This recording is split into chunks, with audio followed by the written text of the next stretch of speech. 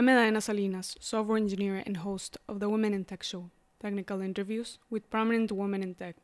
For more information about the show, go to wit.fm. That's WIT.fm. Enabling people from various backgrounds to build technology can help us create better products and include different perspectives. Mehul Smriti Raje, software engineer at Google, talked about her involvement in getting more women into the tech industry. We talked about her time as an undergraduate student and her experience in participating in programming contests. Mehul explained how she saw a gender gap at these contests and why it was important to address it. We also talked about her trajectory in tech and various projects she has built. In 2017, Mehul was the recipient of the Student of Vision Abie Award. Abie Awards are presented by AnitaB.org, a global nonprofit organization with a mission to help women in tech succeed. Abie Awards honor and celebrate women who have led technical innovations and made a notable impact on business or society through technology. This episode highlights the work of Mehul. For more information about the Abie Awards, go to AnitaB.org.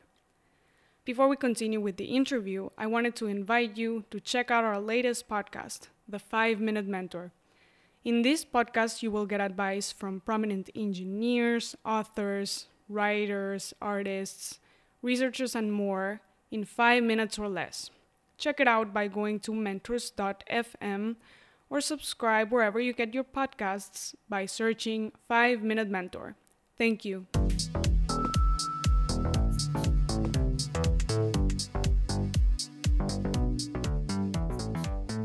Mehul Smriti Raje, software engineer at Google and also winner of the 2017 Student of Vision Abie Award, is joining us today. Mehul, welcome to the show. Hi, thanks for welcoming me.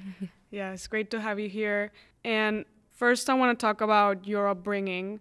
I read that you grew up in an environment where you constantly saw women excel in multiple domains. Mm-hmm. Can you talk about this time of your life? Yeah, so the school that I went to was Notre Dame Academy in Patna. Now, Patna is one of the smaller developing cities in East India, and most of my teachers were women. My mom is also a working woman, so she worked as an architect, so I always saw her go to office and come back, and we always had a sense of that this time is dedicated to her work and this is her personal time. So we always had an idea that women would be working. Of course, I saw other women around me who weren't working, but that was not the kind of environment that I had at home. We were always encouraged to put education first, to get our homework done before we watched TV or things like that.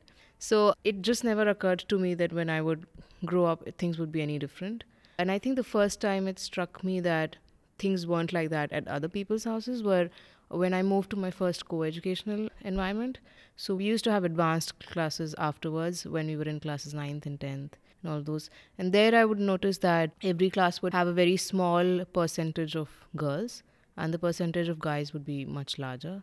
And then finally, when I went to engineering college down south, I moved out of my house for the first time. I was 18.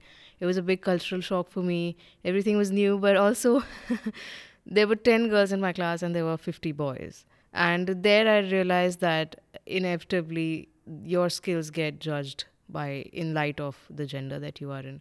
So of course I would miss that time in my life where I always believed that I could do anything. So I never had any doubts on my own skills, especially as a scientist or a mathematician. So that was a beautiful time in my life. Yes, definitely. Yeah, and I think this definitely sounds like it influenced later some of the initiatives that you started. Before we get into that, I did want to talk about, one example of an app that you made that, I interpret this as reaching another audience and being more inclusive, and I found it really interesting, and it's an app that allows you to code in your native language. Right. In this case, it was Sanskrit. Mm-hmm. Can you explain the motivation behind this and, why you think it's important? Right. So after my sophomore year at Manipal, I went for an internship to IIT Bombay, which is one of the premier institutions in India. And there I was working on an app which was dedicated to the farmers, or it was built for the farmers in that particular state,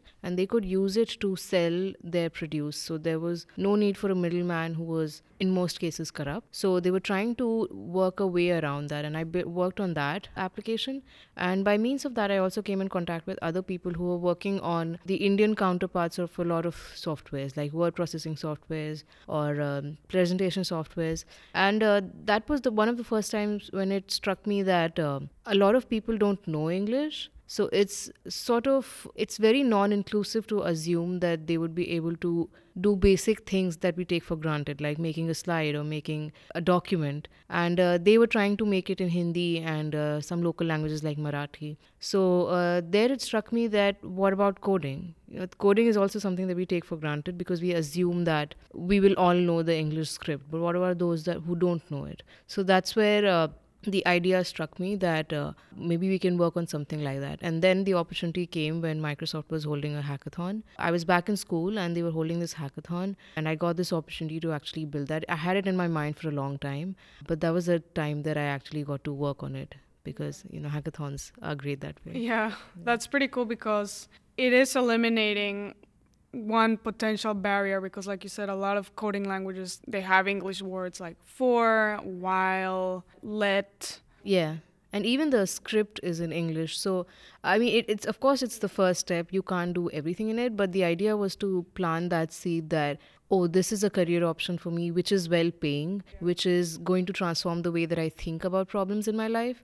And if people get more interested in it, they can always go and take up, actually try and learn these other languages that are more popular. Yeah, so it serves as a door to coding. That's right. Yeah, because they'll pick up the basic paradigms, the skills, and then, yeah, sure, later on, based on the needs of what they're building, they will eventually pick up other languages more suitable. That's right. Yeah. Another thing that I saw is that while you were an undergrad student in computer science, you were very proactive with extracurricular activities. Can you talk about some of the activities you were doing? So when I entered school, I had some computer science education because we had classes in school, but in college, I felt like I didn't know much. So my first effort was to actually try and enter all the computer science clubs. So they used to have interviews for all the first year students in all these clubs. So I went for the biggest club, and surprisingly I got in. So that was one extracurricular activity that I would do. I was also part of their media and publicity planning and things like that because I enjoyed that kind of thing as well. My parents are architects, so I think I have a little bit of art in my genes as well. Yeah. So I felt like that was again something that I knew I felt comfortable with. And computer science clubs, of course, like as part of them, we organized coding contests. So I made apps for that. And then I made question papers, things like that. So those were primarily the extracurriculars that I focused on. So you mentioned there were several coding clubs. Mm-hmm. What were some of the things being done in these clubs? So most of these coding clubs, one of the things that I noticed was that they focused on people who would already know some level of coding or who would volunteer themselves to come for the events. Like even when I went for the initial few ones, there I noticed that a lot of times I would be the only woman in the room. I always wanted to participate with other women, so sometimes there would just be two of us and there would be no other women in the room. But yes, something that I noticed was that during the contest, it wasn't a very good platform to learn new things, but it was definitely a good platform to try out the knowledge that you had. But also, like, you had to be proactive enough to go to them yourselves. They weren't going to pull you out and get you to come. So that's where I noticed that there was a gap that especially for women, I feel like because there were so few of us, they already thought themselves that they're not going to be good enough. So they would just never come to these events because they thought that they're not good enough for it, and they didn't even see the value in it. Yeah. Did you think that it could also have been intimidating to some extent? Or? For sure, because also the way contests would work was that, and it was fair in one way, but also there were people from fourth year who were coding along with people from first year. So even for me, it was very intimidating to go because I would already assume that I was not going to make it. It was just a matter of when I was going to get evicted in the course of the contest. Yeah. So initially it was very intimidating, and I had to really push myself to solve problems on HackerRank and on CodeChef and all these platforms to actually even feel that I deserved to be in competition. Mm-hmm. And during one time in a programming contest, you did make it to a next round, right? That's right. So I did make it to the next round. So in this particular contest, there were quite a few people in the first round. And then they sent us all back and they said that we'll call back the top 8 people. And I actually made it to the top 8 people. And I was the only girl who made it to the top 8. And I was in first year at that time. So I was surprised myself. And I remember when I was walking to the hall where the competition was going to be held, people just kept looking at me, and they were, I could hear them whispering, "Oh my God, how did she make it?" Because A, she's a woman, and B, she's still in first year. And there it was just, until that point I was nervous, but then I was like, now I have to prove myself. Now that I've Yeah. made it so far, I better prove myself. So that was a feeling that I had when I was walking through. Yeah, that's great. I want to talk now about one initiative that you started and you worked on called Women Tech Makers, Manipal. Can you describe what this consisted of? So, as I mentioned, I noticed a gap that there wasn't enough of a platform for people to even come and talk about why they were not coming to these events. And that was my main motivation to do this, because it is intimidating to walk into a room, especially for me, when I was always educated in an all girls environment, to move into an environment that is co-educational and not see any other women around you. So I felt that maybe other women feel the same way. And then when I would talk to them, I would notice that they didn't see enough value in going for these contests. And because I had been to them, I felt that they are actually a very good platform to learn more about your own skills, assess your own skills, and also to prepare for eventually interviews and jobs, etc. So I felt that I wanted to share that with other women in my class. So that's the reason that I started Women Tech Makers, and it was essentially an organization for all women to come together, participate in coding contests in an environment that felt a little bit safer. So initially, we only allowed women to participate in it, and then also later on, we went on to hold events within the hostels, which were more accessible for all students, and it was available even at ours where maybe rooms were not available in the academic buildings, etc. So we would do coding nights or coding with in pajamas and things like that, so that people could just come and talk about their projects or even learn what kind of projects other people were working on. So it was kind of a forum for that. So it sounds like there wasn't a very strict agenda of like, all right, today everyone's gonna learn, how to code in Ruby. We're gonna code an app. It was more of, bring your project from school or your own projects. Yeah, so most of the sessions that we tried to do, especially in the hostels, were centered around that. And then we would ask students what they wanted to do. A lot of times, so once every 2 months or something, we would have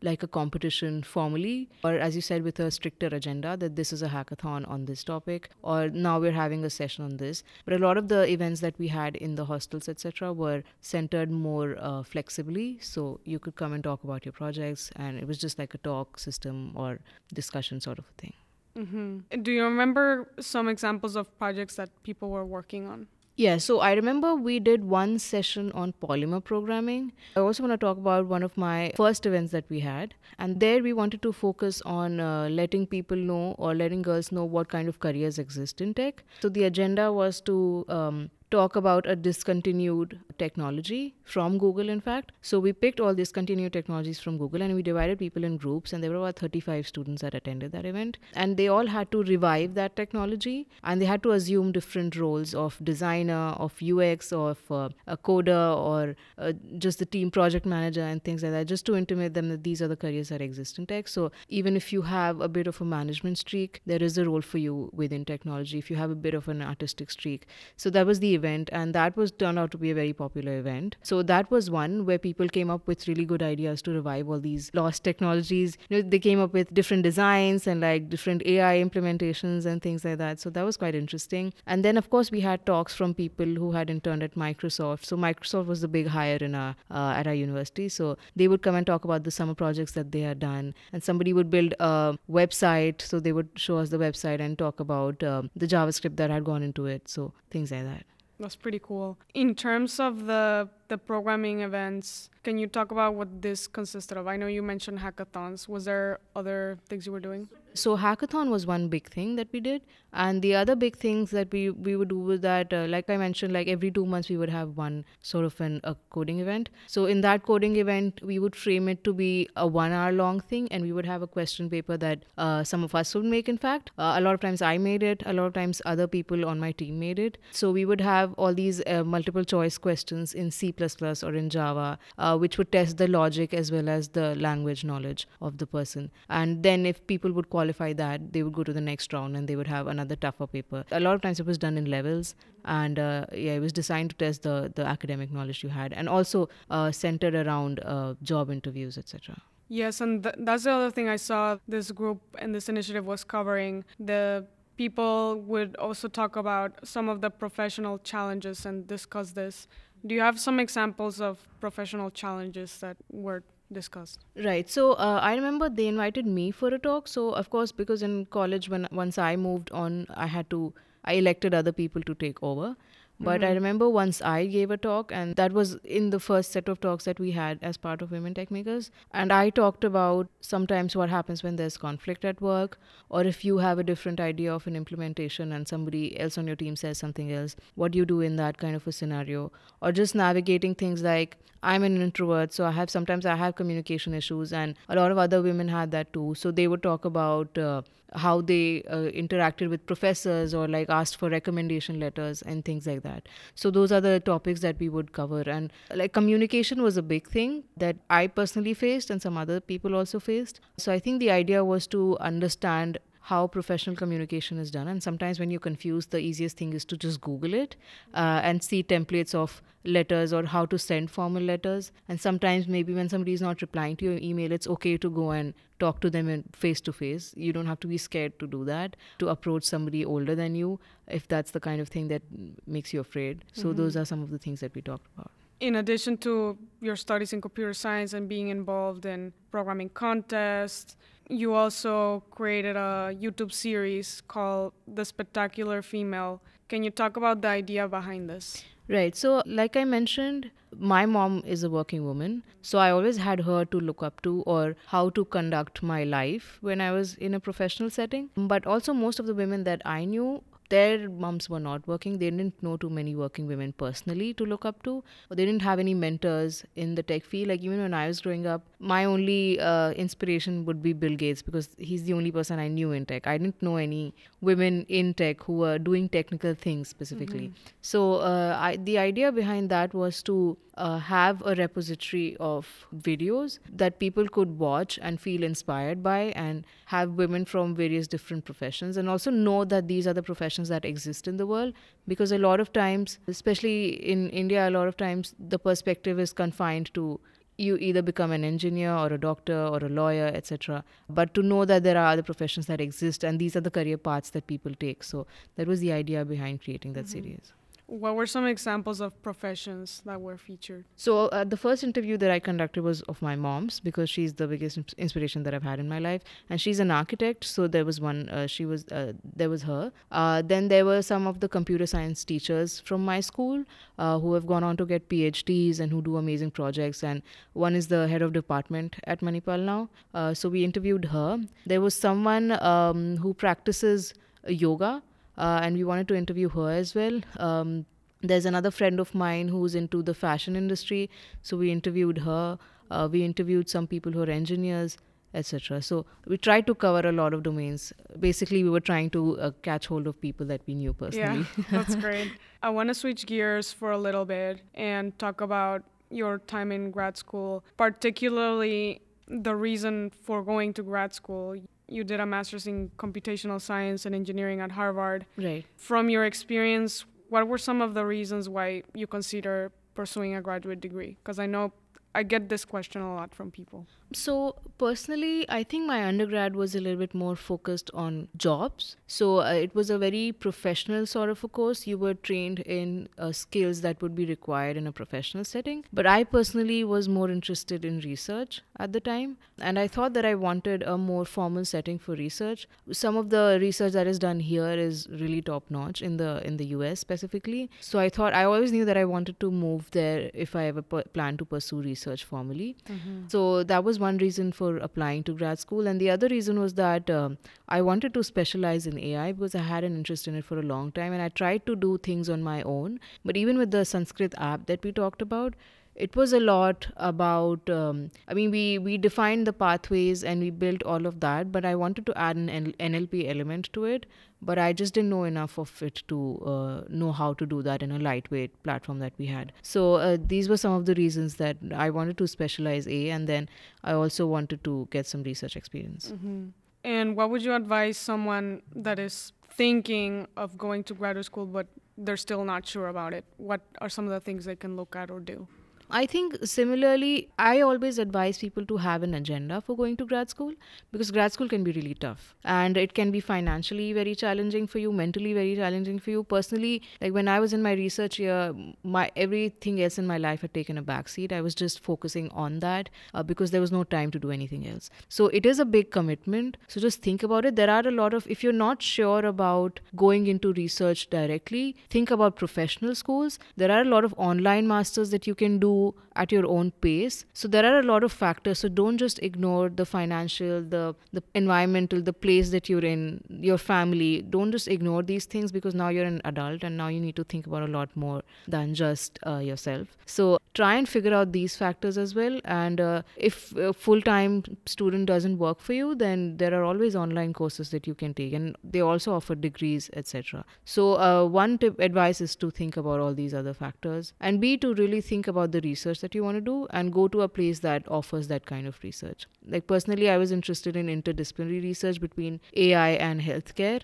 So that's why I picked Harvard, because they had a good communication with MIT and they were together doing a lot of work in that domain. Yeah, and the Harvard Medical School is considered very important. That's right. Before we finish, I wanted to ask you about the Student of Vision Abie Award, which you won in 2017. Right. What did getting this award mean to you? So for a very long time, I always feel like when I was doing all these things, in hindsight, they sound like, wow, they sound so fancy. But when I was doing it, most of the time, I was very confused. I didn't know what I was doing. I didn't know if it was the right thing to do. And a lot of times I was doing it alone. So it wasn't the best feeling always. So just winning that award was, in a way, it was validation, not just from others, but from my own self. It meant that I had actually utilized my time for doing something that had an impact on other people as well. And when I won that award, of course, it gave me such a big platform to talk about the things that I'd done. And after that, a lot of people reached out to me and they heard my talk on stage. And a lot of them really liked it. Somebody, in fact, she messaged me that her father had passed away not very long ago, and she watched my talk and she got really inspired to work more in tech or to assume certain roles. And that really, I never imagined that would have an impact like that. So definitely in terms of the impact and in terms of the platform that I got, I think it was a great thing to happen. Yeah. In terms of nomination, because I know there's various ways one can auto-nominate themselves or be nominated by a colleague or somebody that knows you. Right. In general, what would you say to somebody that's considered either nominating themselves or somebody else? Don't think that the work that you've done is too little, because a lot of times, a lot of women that I've talked to actually tell me the same thing, that I don't know if I've done enough. And I feel like it's never enough. I think we ourselves are never going to think that anything is enough, because that's the way our society has given us, that's the context that we've grown up with. But what I want to say is that take that leap of faith and apply, because nothing is too little, nothing is too big. I think the fact that you're passionate about getting more women in tech is itself a very noble cause. And if you've done something about it, then we definitely want to hear about it. Well, Mehul, thank you for coming on the show. It's been great talking to you. Thanks, Elena.